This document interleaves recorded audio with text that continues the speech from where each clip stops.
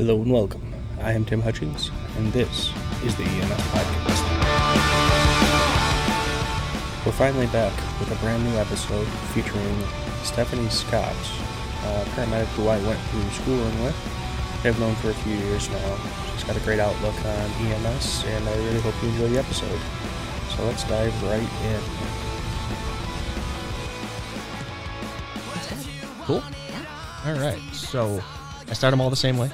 Who are you? I'm Stephanie Scott. Hi, Stephanie Scott. Welcome. Hi, Tim Hutchings. It's, what do you do? Who are you? Tell me about yourself. Who am I? Isn't that a huge question? So EMS-wise, I'm a paramedic, part-time at this point.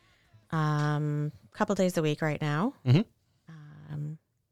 Otherwise, I'm wrangling children and various pets and, playing the mom and the wife and all that. Yeah. How long have you been in EMS? So I was thinking about this. It's a weird question for me to answer. So I had my first certification in 2004. I got that through the military as a combat medic. At the time I was a 91 whiskey. I think it's a completely different number now. It changes. I'm that old. I'm 3 camo prints ago. So 2004, was that the first switch to digital then? No. I was actually woodland camo and black boots for the first few years that I was in. Mm-hmm. And then we switched to, that ACU print, and that has since gone to the wayside. So, I'm that old. So I picked up an NREMT through that, had it for a little while, did a brief stint of volley time, and then couldn't afford to be in EMS. Mm-hmm. I was National Guard, so I was home, but the pay was just so low, and I was living on my own, so I couldn't afford it. Was this in the Rochester area? Yeah, I lived in the 10th Ward growing up, moved to Greece for high school, kind of stayed in the Greece, Charlotte area, and at that time I was living in Charlotte, and tried to, like I said, did a little bit of volunteer time, and then I started doing full-time orders for the National Guard, and my cert expired, and then I got married and had kids and all that, and then in 2016 is when I actually got my basic back. I did a full class because it had been so long. Mm-hmm. I wasn't going to try and do a refresher. Yeah. Everything had changed so much. I mean, 13 years is a long time. Mm-hmm. So got my basic back, and then did some time at AMR, went to GVA, moved on over to CHS. Yeah. And then did my paramedic with you. Yes. Yeah. We were in paramedic class together. We endured that. We did. And that's about the time when everything was going haywire. The world went to that weird place that we spent some time in. Yeah. So for a little background, this is 2020. So not only are we dealing with COVID, but the job that both Steph and I had working for an agency was undergoing significant change. Yes. And then eventually merged with another agency. So there was a lot of flux. A lot of growth and change, all in a very small period of time. Yes. All while dealing with the fact that the world was falling apart outside of EMS, which was a tremendous stress on EMS too. So we somehow survived all of that. We did, and came out like decent providers too. I would like to say. I mean, I feel like we baptism by fire. Yeah. We had no choice but to figure it out and figure it out quick. Yeah. Yeah, it was an interesting way to do things. That's for damn sure. I don't know that I would repeat it that way. I don't know if I ever had to do a new certification, if I would pick doing so during a pandemic. Right. But I'm also glad for the time that I waited to become a paramedic. So I don't know. We'll see. Yeah. It's worked out pretty well in the end. You were working as a basic. Yep. Why the jump to paramedic? It had always been in my plan, actually, the bigger picture, the goal at the time that I've since grown out of, we'll say. I wanted to be a flight medic. Mm-hmm. When I was still in the National Guard, I was initially part of the Blackhawk well, at the time it was Huey's, but it was the medevac unit over on Scottsville Road. This was during Vietnam, right? Very funny. She's not that old. I'm guys. not that sorry. old. No, definitely not that old. But Vietnam era, a couple pilots actually were still flying at that time, and Vietnam era aircraft. I kind of, was hoping to go that route military wise, but life just kind of prevented it time and time again. And then the time came after 8 years and 2 kids that I ended my service time. And so kind of left the thought process of being a flight medic, and then briefly kind of got that bug again when I got back to EMS. And I was like, no, I'm just not doing this. Once I realized like the gravity of the skill set that a flight medic needs. Mm-hmm. And I thought, no, I think I'm good doing this on 4 wheels. Yeah. Well, and you more than most folks should know that helicopters crash.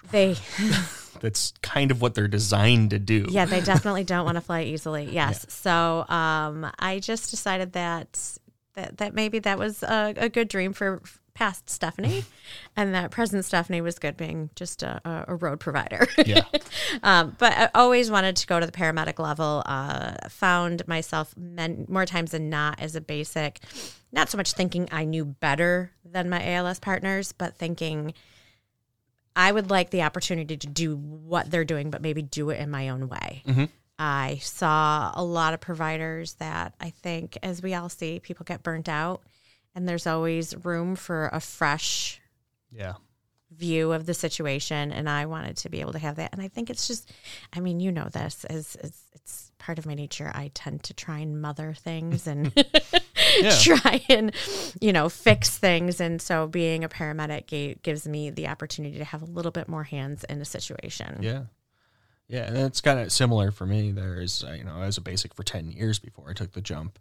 And a lot of that was, I was watching other providers, and I'd gotten to a point where, again, I don't think I knew more than they did, because I certainly didn't, because the amount of stuff I learned in paramedic class is just, I still can't quite believe that we pack all that information in. Right. But I had gotten to a point where I was like, that doesn't seem like the right thing to do. Right. I want the opportunity to do the right thing, or at least know why I'm wrong. Sure. And if I am wrong, cool, but let's figure out why that is, mm-hmm. and how we can, do better for the patient. So, yeah, and then, just taking the class, diving in and figuring all that out. And it really does help, the system's kind of designed around paramedics too, so if you want to make significant change, unfortunately, we look past BLS for a lot of things because of that certification. It's true. And it is unfortunate because there are some really, really talented BLS providers and that we all work with, right, that I learn from every single time. Yeah. And I dislike seeing sometimes when BLS providers get overridden, or the BLS providers get overlooked for so long that they just kind of fade into the background. And it's too bad, because there's nothing, it's not a failure to not want to be paramedic, I don't think. We need good basics. Yes. Right? It's a position for a reason. Right. We need them to stick around. Exactly. If they all became paramedics, that would be a problem. Exactly. If they all left because we didn't treat them right, that'd be a huge problem. Absolutely. So, absolutely. Yeah. I 100% agree with that. Yeah. And it's one of those things I always looked at. Early in my career, I got involved on the management side of things. I just was kind of drawn to that. And there were times I was passed over for promotion simply because I wasn't a paramedic, and that had nothing to do with the job. Mm-hmm. Like, there's no reason I couldn't manage somebody because I was just a basic. Like, mm-hmm. Right. The certification level did not line up to the job duties, and that always just baffled me, because there are basics out there that are awesome at people. And I think that sometimes there's a benefit to having somebody in a leadership role who can focus on those details, mm-hmm. and not also have to focus on, if they're an RSI provider, keeping up with those, keeping up with ALS certifications, keeping up with all that other stuff. They can focus on those skills that they have that they bring to the table so that an ALS provider can focus on being an ALS provider. Exactly. Yeah. And if it's a clinical care issue, that's not the basic manager's job to take care of then. Exactly. But, you have the right people in the right roles to account for that. So you got 6-ish years then, right? Is that what we determined? From my second cert into paramedic. Yeah. Just about that. Yep. And then just abundance of other types of EMS style experience through the military. Well, I wouldn't say an abundance. I'll be honest with you. I got my certification. I was in the medevac unit. However, my military duties kind of spread over more into an administrative side. I had 3 different MOSs in the Army by the time I was done after my 8 years. So I really did, although it was kind of adjacent to the medical side, I did a lot more administrative stuff that was more managing things on the pilot side for like their hours and things like that. Communicate radio communications and things of that nature. In the midst of it, I had also, between getting out of the military and then going into the basic class, I tried civilian jobs.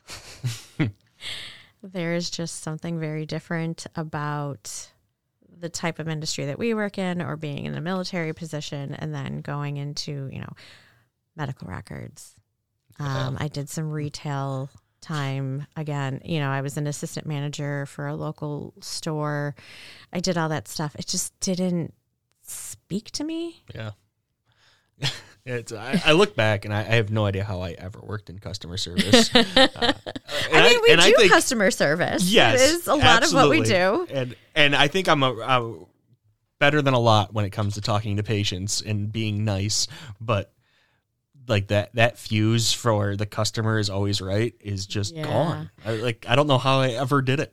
I will say, how I didn't look at these people and just go, no, you're wrong. I will say that I have definitely tapped into that training that we all had at that cellular wireless company that we worked for, that we all had to learn how to talk to a customer the right way. And I definitely have tapped into that. So I appreciate that education that I did have. Say there is some training I took away from that job that I appreciate and hold on to this day, but not a whole lot else. So you're a paramedic now. You've been a paramedic for a few years. Yes, I have. Most of that's been part-time. Yeah, throughout you would think that during class I would have been working less on the road than I am now, but as our industry drives, that was not the case. So worked full-time while we were in paramedic school, worked full-time for the next 2 years, and then with my husband being gone, I started to scale back my hours as we were kind of leading up to his deployment. And now, while I'm kind of managing things on this side of the world and he's doing his thing, I'm down to, 1 or 2 princess shifts a week at this point, or princess shifts as we call them. Normal 8-hour shifts to the rest of the world is like an easy day for us. But I've been kind of picking those up. Just it's easier to pick up an 8-hour shift knowing that will likely last 10 hours than to pick up a 12-hour shift and risk it being 14 or 15 hours. Yep. So with 2 teenagers at home, I try to minimize the time that I'm not keeping everything in line. It's funny. Just yesterday, I looked at my partner. I was on the road last night. I was getting off late. And like my last 5 shifts, I've gotten off late. And I only work once or twice a week on the ambulance. Right. So, it's not a huge deal. But I looked at him and I was like, man, this job would be great if I got out on time. Ever. Right. Like, I didn't have anywhere to be, but it was just like, my shift ends at 11. I want to go home at 11. That, and it's also a very odd experience. Like the days that you do get out on time, I go to clock out and I'm like, wait, should I leave now? Did I forget something? Let me just. What am I going to do with these extra hours? I go into the duty officer's office and I'm like, are you good if I leave? Like, is it okay? Like, I feel like I'm doing something wrong leaving on time. Yeah. You know, and in any other job, in any other career, people are like, see ya, they're dancing clocking out the door. 5 minutes early. Right. And here I am like, is it okay? Are you sure? Can I go? So yeah, it's a weird experience to get out on time. I mean, this whole job is kind of a weird experience, isn't it? Like, nothing about it is normal. Nothing about our job is normal. No. And nothing about the way that it makes you see the outside world. Mm-hmm. You know, like I absolutely will catch myself like having conversation with friends or family and be like, oh yeah, well, you know, I saw, never mind. You don't want to hear those details. Yep. That's not something that you want to be a party to. Yeah. And, you know, I have to kind of start, or, you know, I'll go and say something and relate it to something I saw at work. And then, oh, sorry. Why is everyone looking at me like that now? Yeah, I'm sometimes not appropriate for public use. I apologize. Yeah. The times where I'm like just casually talking about, you know, some of the grosser Foul aspect things. of the jobs, and I'm like just eating dinner, and my wife's just staring at me like, well, that's disgusting. Why would you talk about that right now? I'm like, oh shit, yeah, that's right. Yeah, you know, you don't do this, huh? I think the first time it hit me, I was eating lunch while I was studying for, I want to say it was my basic class. And I was sitting in a Moe's, and the tables were near like with a line where everybody gets their food. Mm-hmm. And I had the book open, and there was like some gnarly trauma picture, and I'm just munching away. And I heard someone go, ew. And I look up, and this person's looking over at the book, and I was like, oh, I'm not normal. Yeah. Because this doesn't faze me at all. There's parts and pieces, and I'm like, here's my burrito. Yeah, that's I vividly remember there was an accident once that I attended. It was a pretty rad wreck, motorcycles and stuff. And on a hot mic, there was a line of me saying, "Just somebody bring me the fucking leg." And I don't mean a turkey. Yeah, and I said it like it was the most normal thing in the world. I was just annoyed that we didn't have the leg with the patient. And I think back on that, and I'm like, that's not a normal thing to say in any context. It's not, but it doesn't. It just rolled off the tongue like no big deal. Like, just can came I out. just have the leg, please? Yep. Like I gotta move this ambulance, and I don't have all of the parts in it. Right. You know, you find yourself like, can somebody just hold this bone here for a second, please? I have to reach that. Like, yeah. You know, it's those moments where you have to remember to be a human. Like, yes, you're working a code. And for us, this is just a day at the office, right? Mm-hmm. And, you know, we're going through how many rounds of CPR, and you kind of know where it's going. Mm-hmm. And you find yourself almost going to like, not idle conversation, but, you know, in the midst of doing things, like talking back and forth with people and thinking, oh, man, you know, his wife is over there. Maybe I shouldn't be talking about, you know, X, Y, and Z at this moment, or smiling, or not that you're smiling because of what's going on. It just, this doesn't faze you like it does somebody else. Yeah, I had a moment like that. It was early in my career. I worked in the city for a couple of years, and then I transferred over to Brighton Ambulance, and I was an officer there. And we were working a code. It was in a senior facility. It wasn't like assisted living, just a place where a bunch of old people hung out. And somebody had passed. We worked it. And I'll never forget, I looked over, and there were just, because you get all of the resources, right? You know, and there were a couple guys just standing around, like, waiting for their turn to do CPR. And they were just, like, talking about their day and, like, smiling and kind of, like, half laughing and, like, just in normal conversation. And not like, because you're callous, but like because this is just a skill that you have to utilize at some point. And I remember it really hit me because I looked up, and I was like, this feels wrong. Right. Like, it just doesn't feel right.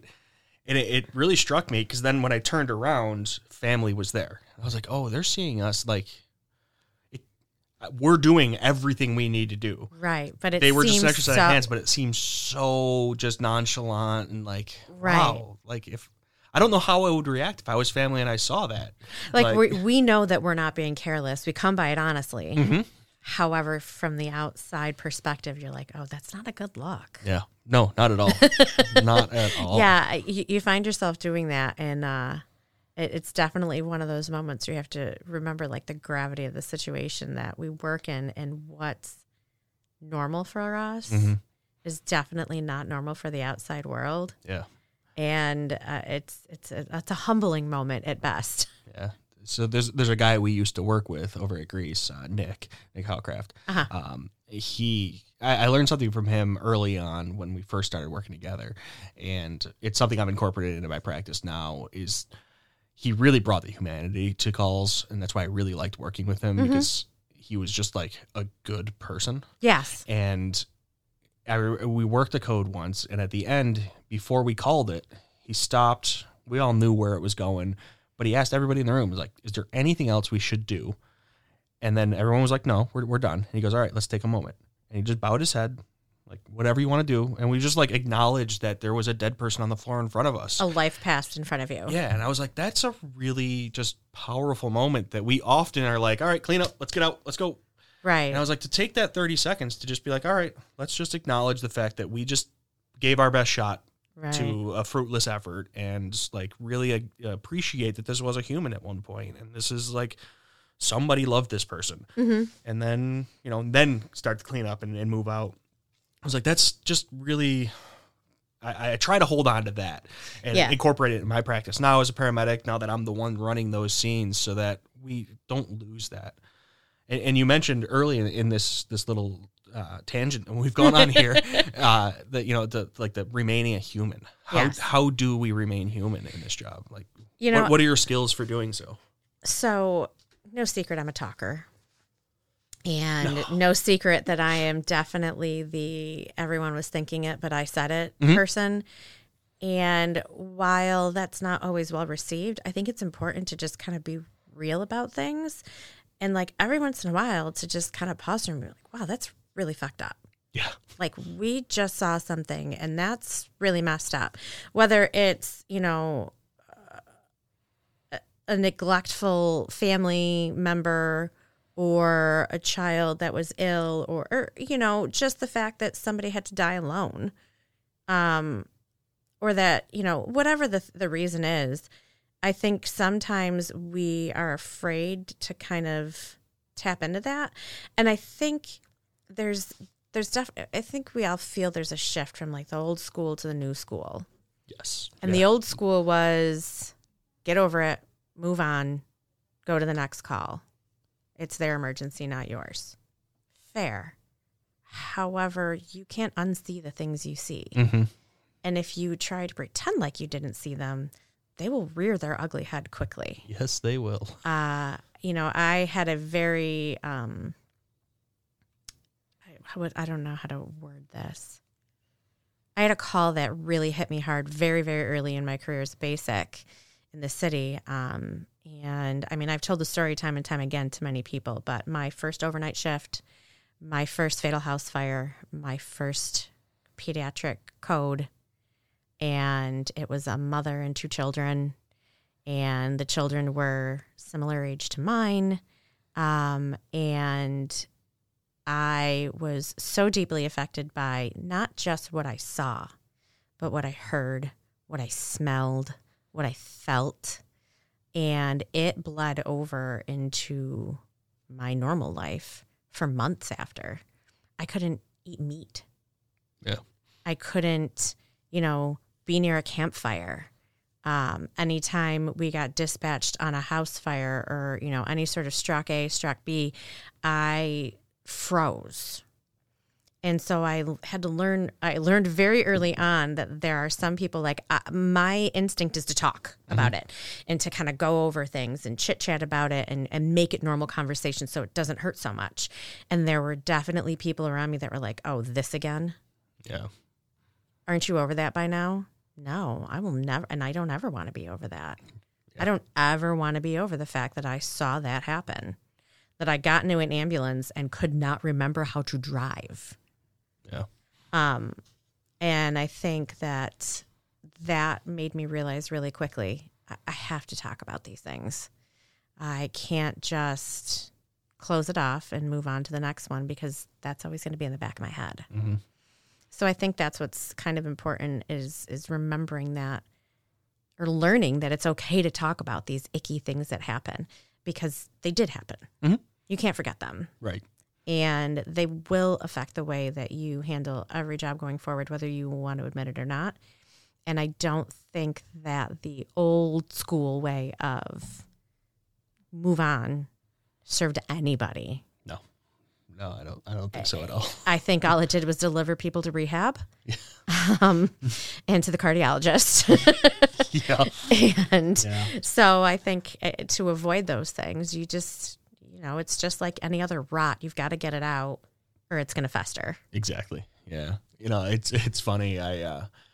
Being involved on the admissions side of things for the paramedic program now, and being involved in that program, I take part in the interviews for all the new students, and we ask, like, how do you handle the stress of the job? Like, it's an important question, and so many people in that interview process say, "Oh, I'll just leave work at work," and it's my least favorite answer because it's a cop out. Well, yeah, and it's not possible, right? Like it's impossible to just go home and be like, "Oh, yeah, nope, nothing happened today." Like, even on the most mundane shift, something's in your brain still. Something ridiculous went on. Yeah, it doesn't always have to be the horrific things. It could be the my patient reached in their pocket and pulled out their teeth. Like something is coming home with you, and if it does work for those people, I 100% believe it does not work for them. Right. But on the off chance that I'm wrong, because I've been wrong in the past, once or twice, but on the off chance I am wrong, okay, you can leave it all there. How what? No, there's just. You don't drive by that house that just reminds you of that, or that portion of the highway where there's still a divot in the road from where the truck fell. Well, and I think there's like two ends of the spectrum, right? There's the person that they have made this who they are. Mm-hmm. And that to me is just as detrimental as the person who, I leave it at work and that's that. Yeah. Because neither one of those ends are healthy. No. Because you have to be able to, because you can't process it. Right. Either you're so far into it that you can't process it, or you've compartmentalized it so much that you can't get into it. So you say talking about it's a big way for you to get it out. Are you talking about it with coworkers? Is it therapy? Is it friends? Is it people outside of EMS altogether? How are you getting this stuff out? I always think about when you have said for the longest time, like my favorite Hutch quote was, "I don't like people anyways. I don't want to hang out with you outside of work."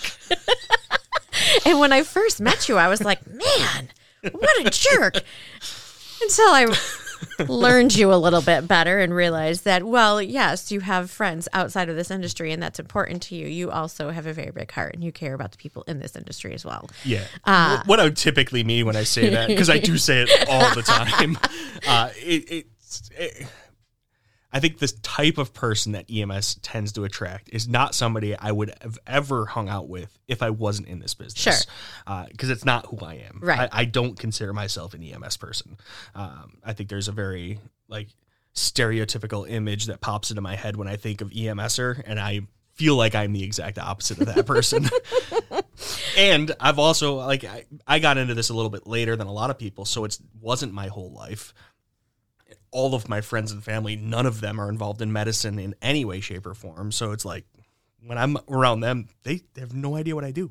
I mean, you figure to a point where it's kind of frustrating because I'm like, I'm smarter than that, right? But it's nice being able to just separate from that altogether. And that's where I find a lot of my comfort in this job is that, I went to a concert the other day and it was with two guys that don't do this job. So we just went and had fun. Right. And we didn't talk about EMS at all. It was kind of nice. What? I don't understand. Yeah, I'm not as on when I'm around those people. Right. If I was out with a group of EMSers, I'd be looking at the exits a little closer and, feeling out the situation. I still do that to a certain extent, but it's not as intense. It's not at the forefront of your brain. Right. Right. I'm lucky enough that, so my husband briefly before his current job, is also National Guard. He did a brief... What's he do? I don't know if you know this, but my husband's a pilot. Did you know that? Oh, Hutch. I've been making fun of Steph for years because she mentioned that her husband was a pilot once, and I won't let it go. I think you actually have a bit of a crush on the fact that he's a pilot and just like to play it off. Well, like that. I mean, yeah. I've only met the guy once. He's a handsome dude. He's all right, keep him around. So he did a brief stint as a basic, kind of in between full-time gigs. So he understands that side of it. It was never something that he really intended on pursuing for a very long time. It was just kind of another, thing to tuck under his belt and trying to figure out, where he was going to end up. So that helps. Mm-hmm. I don't have to explain the world to him as I'm trying to work through things.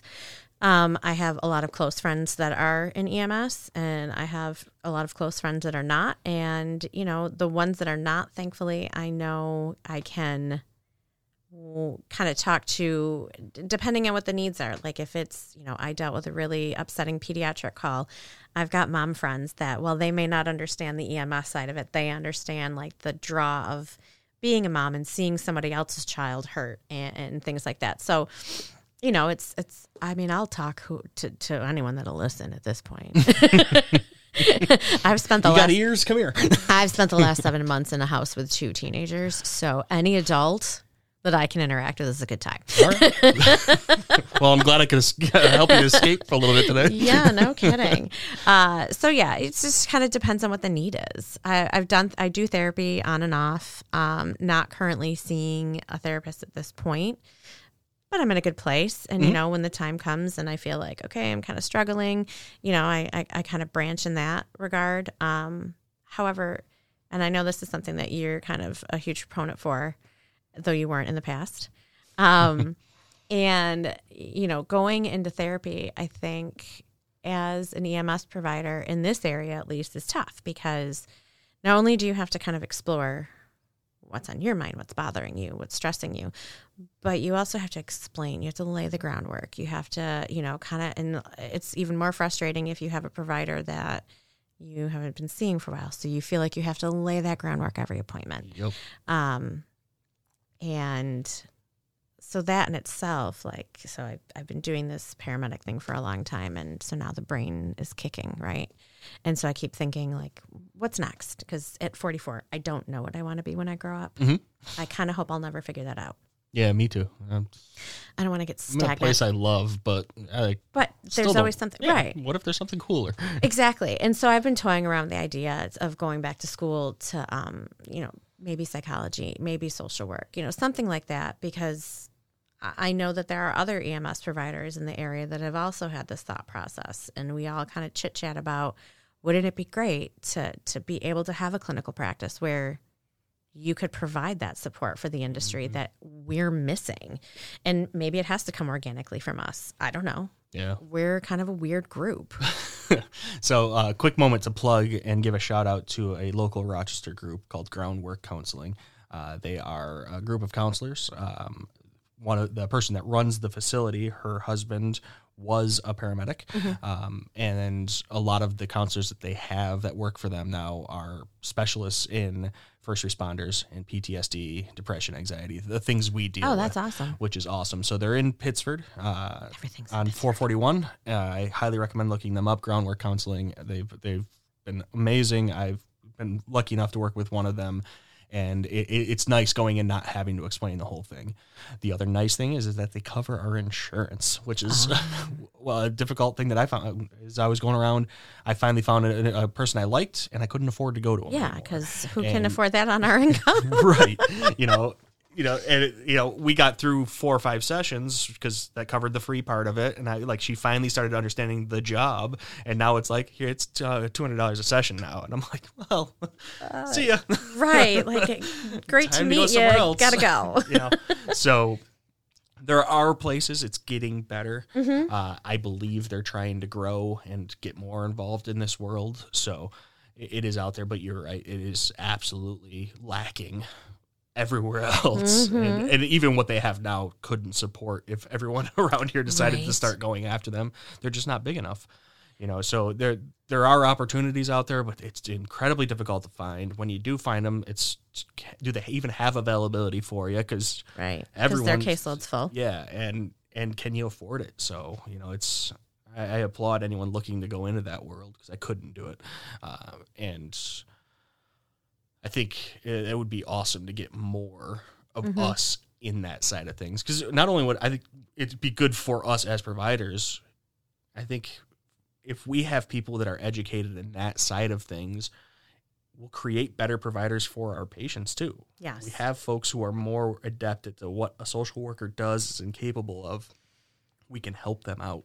Yeah. Well, that's that big dream of having all of these different industries work together in a harmonious way. You know, the mental health side of things, the medicine side of things, the emergency medicine side of things, you know, having everything someday get to that point where one hand shakes the other and understands, you know, what's going on. Where, you know, I've walked into a house before and been handed a phone and it's a rehab counselor. Well, can't you just bring them to rehab?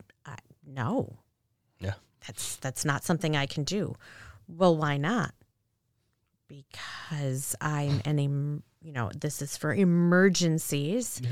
And while I respect the fact that this person is ready to get help, I can't drive them to a rehab center. Right. I need this job tomorrow. Right. And so like that disconnect of this person having absolutely no idea what it is that I do, and then me being absolutely exasperated. Goodness, that was a 50-cent word that got stuck. But just, you know, that like, why would you think that this was an appropriate thing to ask of me? Yeah. You know, and so kind of learning that it's like that wish I have that at least triage nurses in the ED would ride with us every once in a while. Mm-hmm. So that when you come in and you give your report, you don't feel like they're looking at you cross-eyed. Like, why are you here? Mm-hmm. Well, because I can't tell them no. Yes, I know that this may not be something they need to be here for. Yeah. It's one of the things I tell the students now is like, you know, they ask like, why do I have to go to the ICU? We don't deal with the ICU. And I'm like, well, it's because it's important that you see how your care affects their care and vice versa. And right. How can we make their lives a little easier? And how can we prepare this patient for success once they get up there? And then once they're up there, what happens to them? Right. It's good to know what happens to these folks so that Sure. we can, you know, learn from that as well. And I would love to see it kind of flip a little bit both sides too. And bring them out with us so they can see what it is that we're doing and why sometimes things aren't perfect because we're just in an environment that isn't as controlled as a hospital, even though that's not terribly controlled either, I'm sure. But, you know, just to increase that interoperability between all of the disciplines that are out there. Sure. I recall walking into a trauma room once with a patient from an accident, and I want to say it was an orthopedic surgeon. I don't even, someone in ortho or trauma or something just kind of scolded me that I didn't have the patient positioned with their feet elevated above their head on the gurney. And I'm like, this is not physically possible.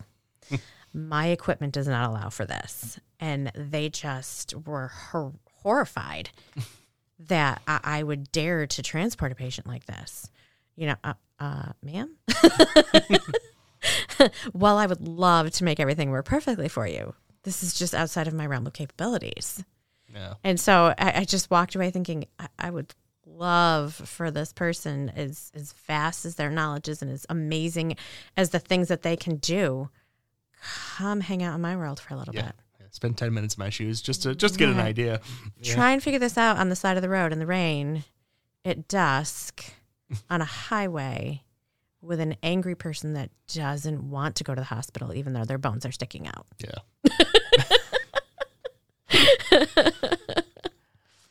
So life in EMS is what it is, right? Right. You know, it comes with its issues. We spend a lot of time talking about what's wrong with EMS, though, Mm-hmm. and I'm not really interested in that anymore because we've talked about it. We've talked it to death. Sure.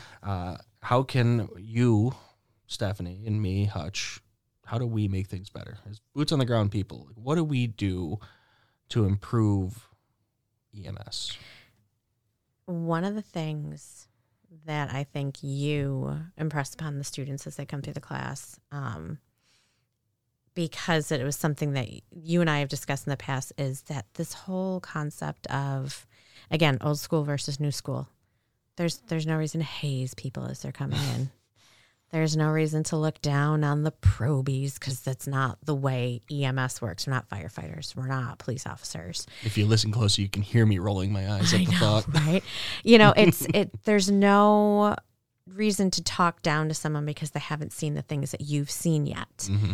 And I think continuing that going forward as, we turn out new EMTs every 8 weeks, 12 weeks. It's about every 12 weeks. Yeah. I think that continuing that thought process of, we're here to learn. We're here to teach. You learn something on every shift and keep it going that way. That's how we make this an environment where we keep learning. Medicine doesn't change. It doesn't stay static. It changes all the time. We can't stay static in the things that we have in our knowledge base. Mm-hmm. We have to change all the time. We have to adapt. No, you know what? The kids that are graduating, really, that are graduating from... They do seem to be getting younger and younger. They do. Or is it just that we're getting older? Not at all. I don't know. Not at all. They do see things differently. Yeah. And that's through no fault of their own. Mm-hmm. Our generation is raising this generation in a completely different way than we were raised. We can't expect them to do things the same way that we did. They don't have to learn how to read out of a map book. Yeah. Because they don't even know how to read out of a map because that's just not necessary anymore. Sure, fall back on it maybe sometimes. However, utilize the tools that we have. Exactly. Benefit from those. Yeah. Don't scoff at it because that's not the way you did it. Okay, great. I'm starting to chuckle to myself here. I had a thought recently. The generation before ours is always like, oh, you guys just got trophies for everything, and everyone just gets a participation award. And I was like, do you think we were giving them to each other? Right. It was you guys giving them to us. We were kids. Yeah. You guys decided to give us the damn awards. Now you're blaming me for receiving it. Yep. 100% though, right? Like, I just take advantage of the fact that things are changing, and sometimes that change is good. It's a great thing. Like, well, I didn't spend all day on a video game. You're right, you didn't. But you bought that video game. Right. For someone else to play, so... And there's, value to some of that. There's some. There is some value. The 12-year-old teaches me every day that there is less and less value.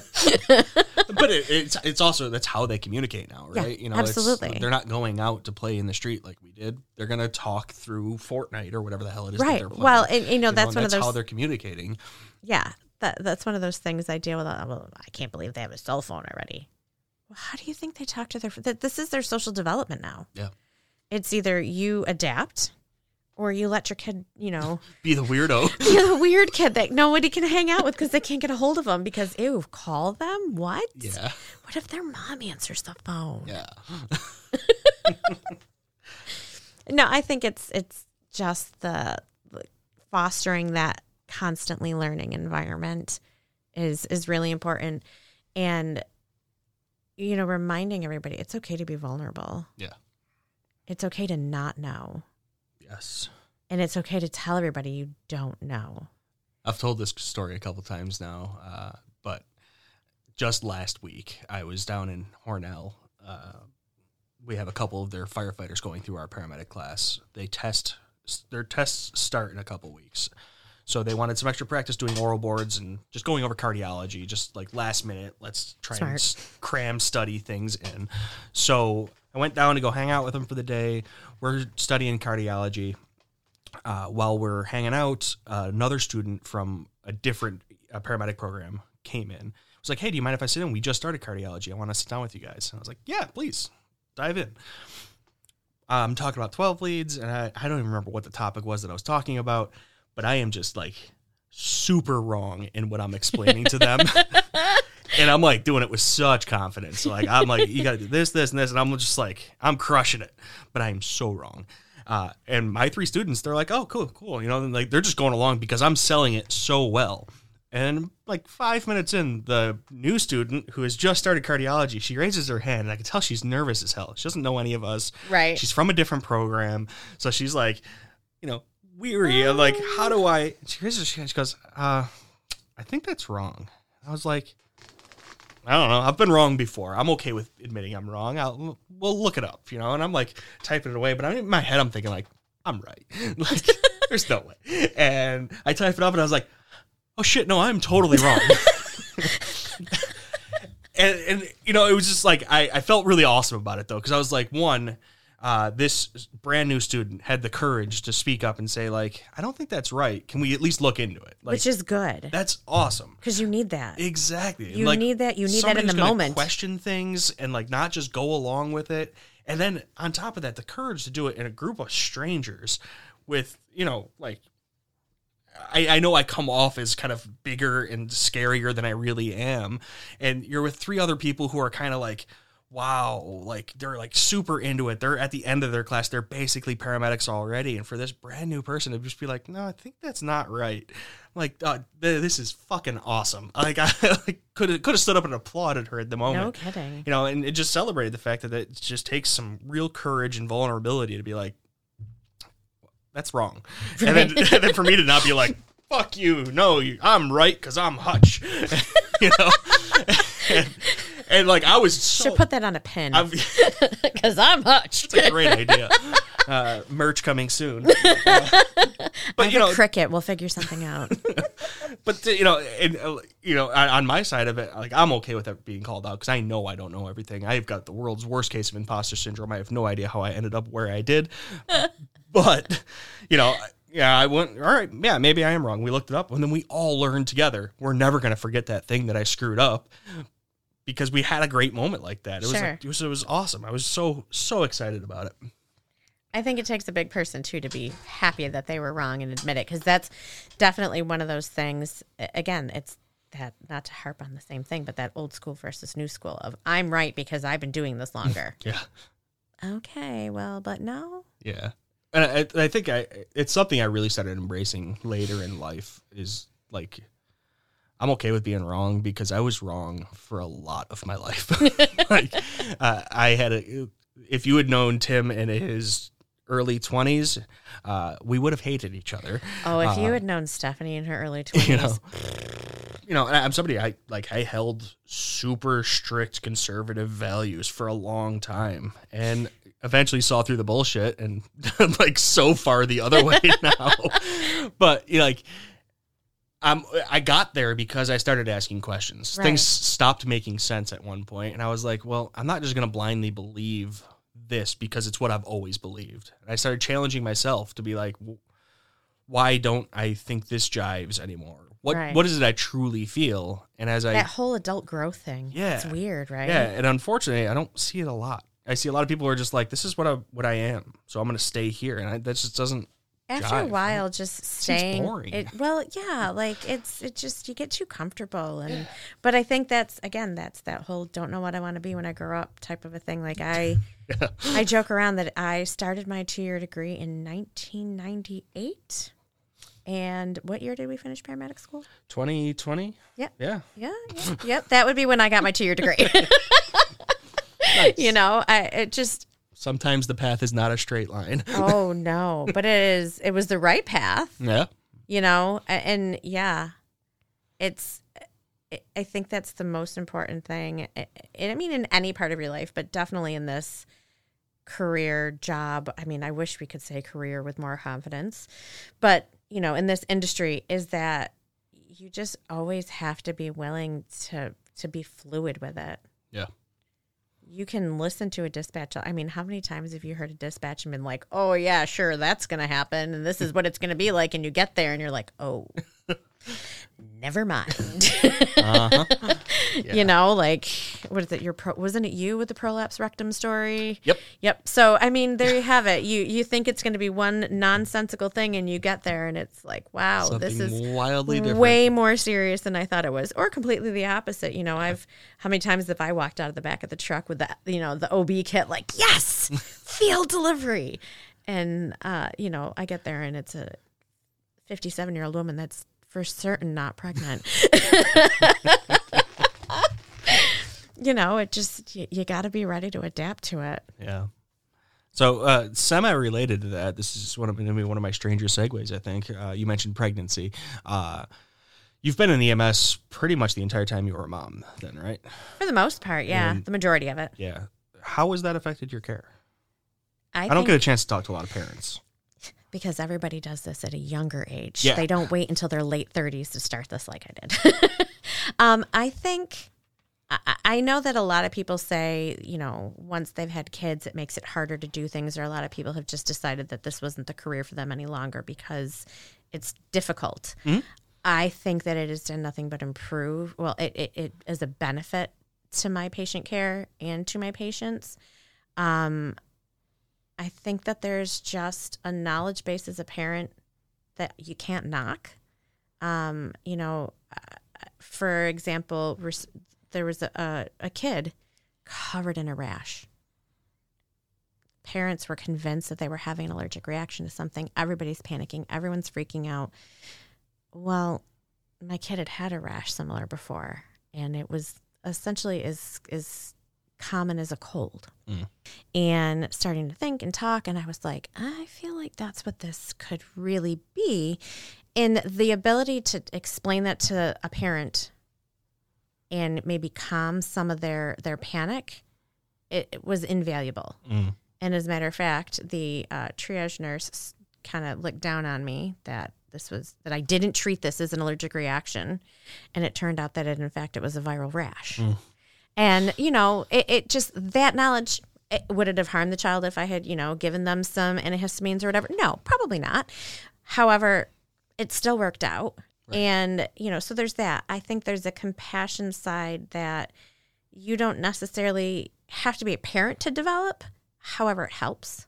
Sure. You know, I can kind of see things in a different perspective. So I don't think it's ever made it harder for me to do my job, but I think that I've always found it helpful. So I've talked to some providers that have said things like, you know, I knew after I had a kid, the first pediatric code, I'm gone. Like, that's it. And that basically happened to them. They're like, you know what? It happened. I got that pediatric code. It hit too close to home. I'm out. You don't think that that's had that effect on you? You know, the one I've witnessed 2 pediatric codes. I have not had to lead one as a paramedic. So I can't say, yes, knock on all of the wood that is around. I can't say that for certain that it wouldn't destroy me. I can say that the first one that I saw, which was the fire, I mean, the kid had the same underoos on that my son had on at home, type of a situation. But as they were, you know, once we got to the hospital, as they continued to work it, I remember my ALS partner looking at me in the trauma bay saying, you don't have to watch this go. And I said, his mom can't be here. She's already gone. I'm going to stay here until this baby's gone because that's what a mom does, you know? And so I don't know, that will always stay with me. And it turned out, I found out days down the road that I actually had a friend, an acquaintance who was related to this child. And it allowed me to be able to say, hey, just so you know, they weren't alone when this happened. And that I will be forever grateful that I was able to tell her that. I don't know. I hope that it doesn't ruin me, because I think that would be a terrible way to have to walk away. Yeah. To have that as one of the last things that you remember about your career. I don't fault anybody for that having to be the reason that they had to walk away, because it's hard. Yeah. You just don't know. I'd like to say that won't do it for me, because I think, like I said, being able to be that parental type person and kind of impart that care for that child is important to me. Yeah. No, that makes total sense. And I guess I don't necessarily mean just a code, and I can tell just by the way you've been talking about it is, you know, like, I think it's enhanced your ability to care for people. You know, the code was the extreme example, but you know, there are just certain things that you just don't see anymore, you know, or don't want to see anymore. Right. You know, when I see the kid that has a compound fracture, and you see this terrified mom, and she's like, I have 2 other kids with me, and I need him to go to the hospital. Yeah. And I can look at her and be like, listen, I understand, and I will do the best I can to care for this child as though they were my own. Well, because you've got to figure this out, and I get that. Yeah. And that's okay, you know. Or the poor kid that, you know, whose mom was like really nervous about him getting fentanyl. And she was just like, I just don't know if that's safe. And I'm like, honey, he's the size of an adult. Yeah. His bone is sticking out of his leg. Yeah. He will be okay. Trust me. And the kid looking at me going, thank you. As you brought it up, I have to rant about it for a second. This disservice we're doing to fentanyl in the news is making me fucking crazy. Because the amount of people who need pain management and won't take it now because the news is telling them that looking at this drug will kill them. Oh my gosh. No one is going to drop dead because it was in the same room as them. It's not happening. No, and it's never happened. No. And it's when we're offering it, it's very safe and effective. It's good at its job. But can we also talk about the macho man that's like, oh no, I don't need pain meds. Yeah. Like I looked at one guy and I was like, listen, you have just ruptured both patellar tendons at a trampoline park. First of all, you should not have been jumping on this trampoline. You are an adult. Let the children do this.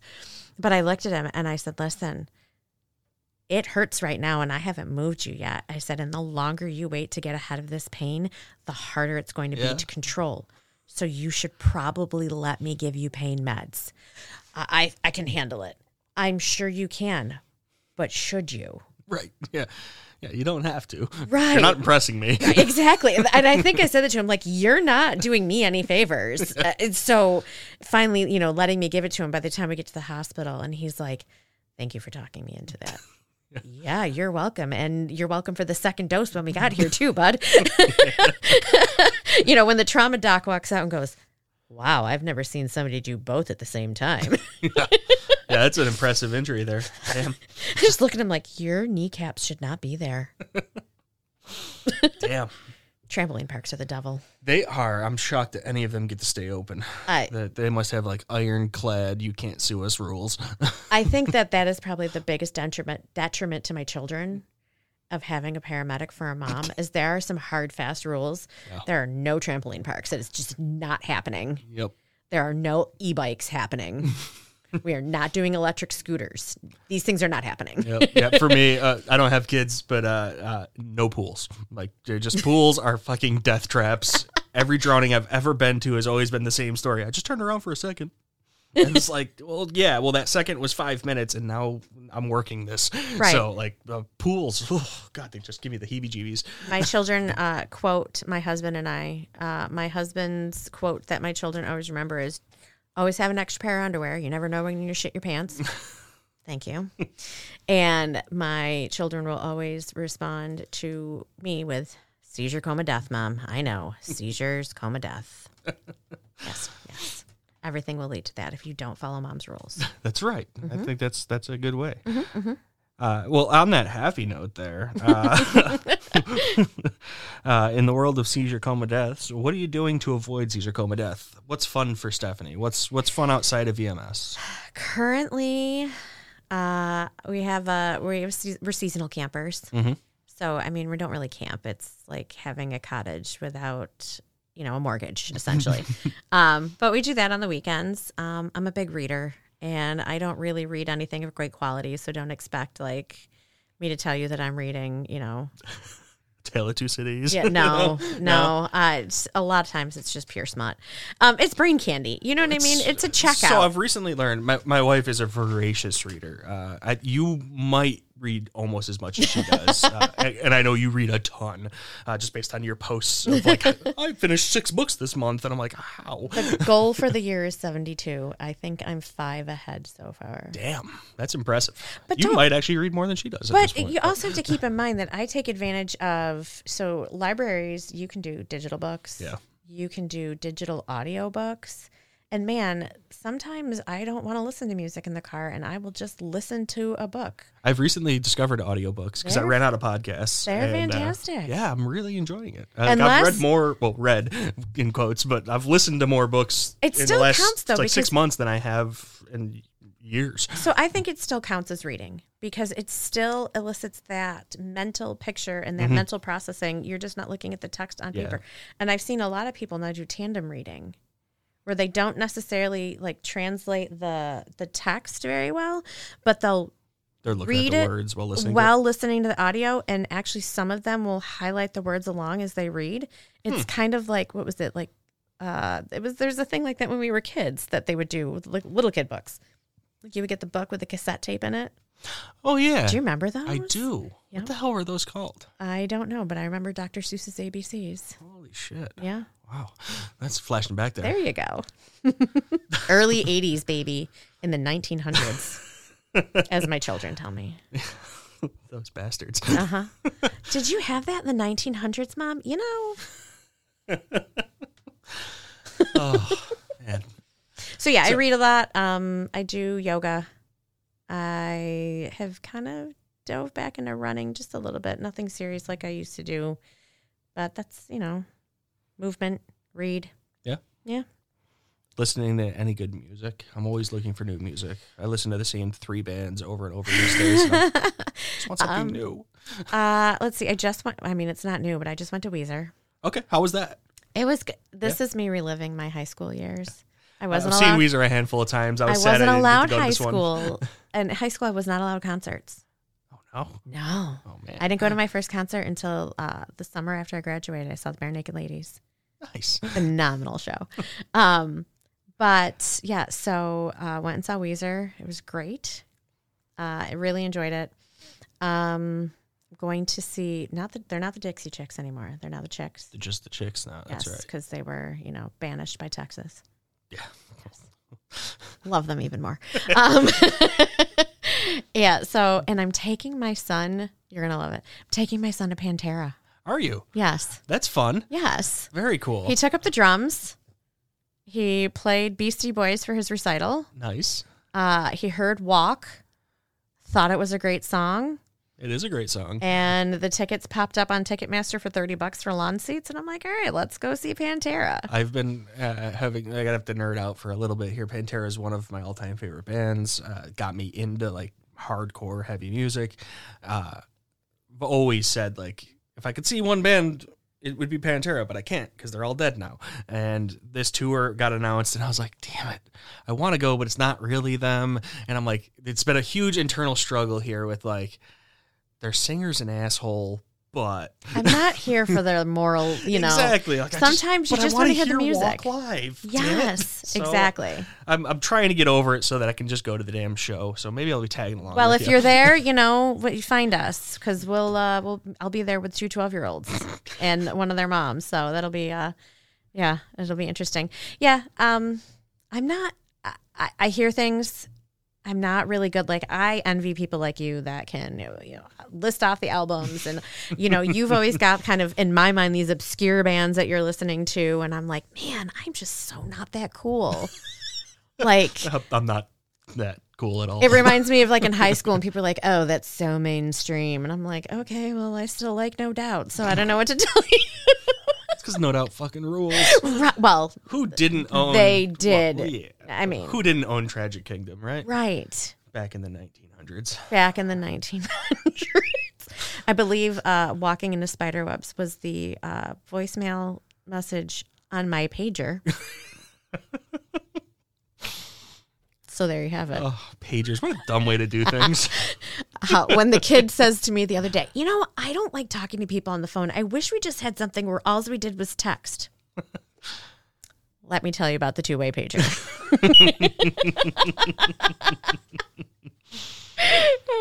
Yeah. We've been there, done that, kid. Oh, my God.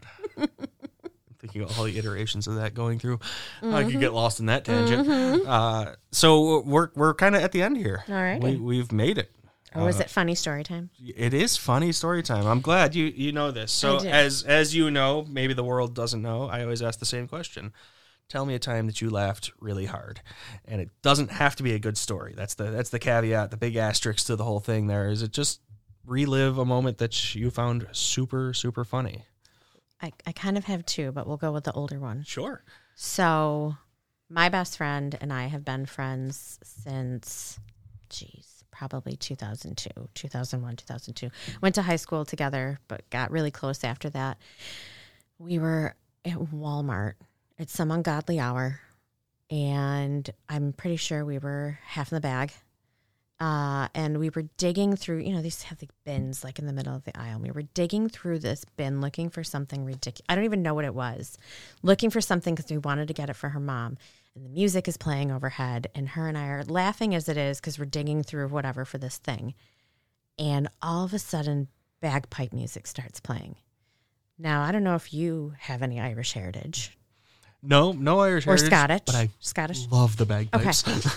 Well, in my world, the little bit of Irish heritage that I have, the only time I heard bagpipes, just except for like a parade, were at funerals. Bagpipes make me cry. Every time I hear them, just tears well up, I cry. And I think what we were looking at was like plastic plates or something, because these bagpipes start playing, and all of a sudden she looks at me and she says, "Oh no," and she picks up these plates and starts banging them together, and she's like, "No bagpipes, no crying." And it's like, I mean, Walmart was like 24 hours at the time, and I want to say it was probably like 2:30, 3 o'clock in the morning after the bar, and we're hanging over the, because we're both short, we're standing on these metal bins hanging over the side, laughing, crying, because she's trying to stop me from sad crying because randomly there's bagpipes playing at Walmart.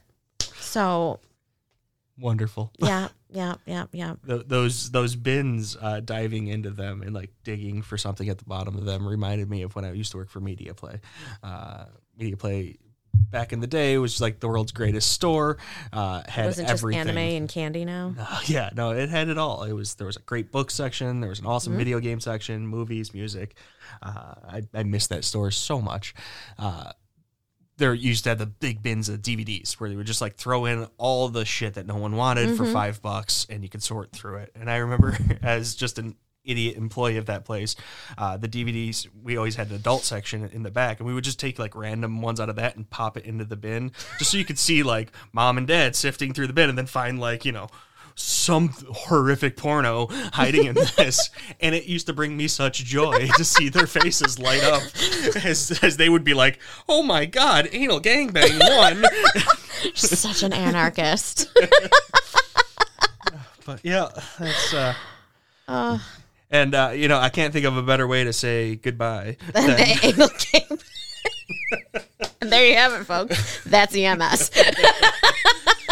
So, with that, thank you, one, for taking time out of your Sunday to come and hang out, although it might have been just a welcome escape for you at this point. Yeah, well. But, you know, carving time out of a busy day to come and have a chat about this world, Well, I appreciate it.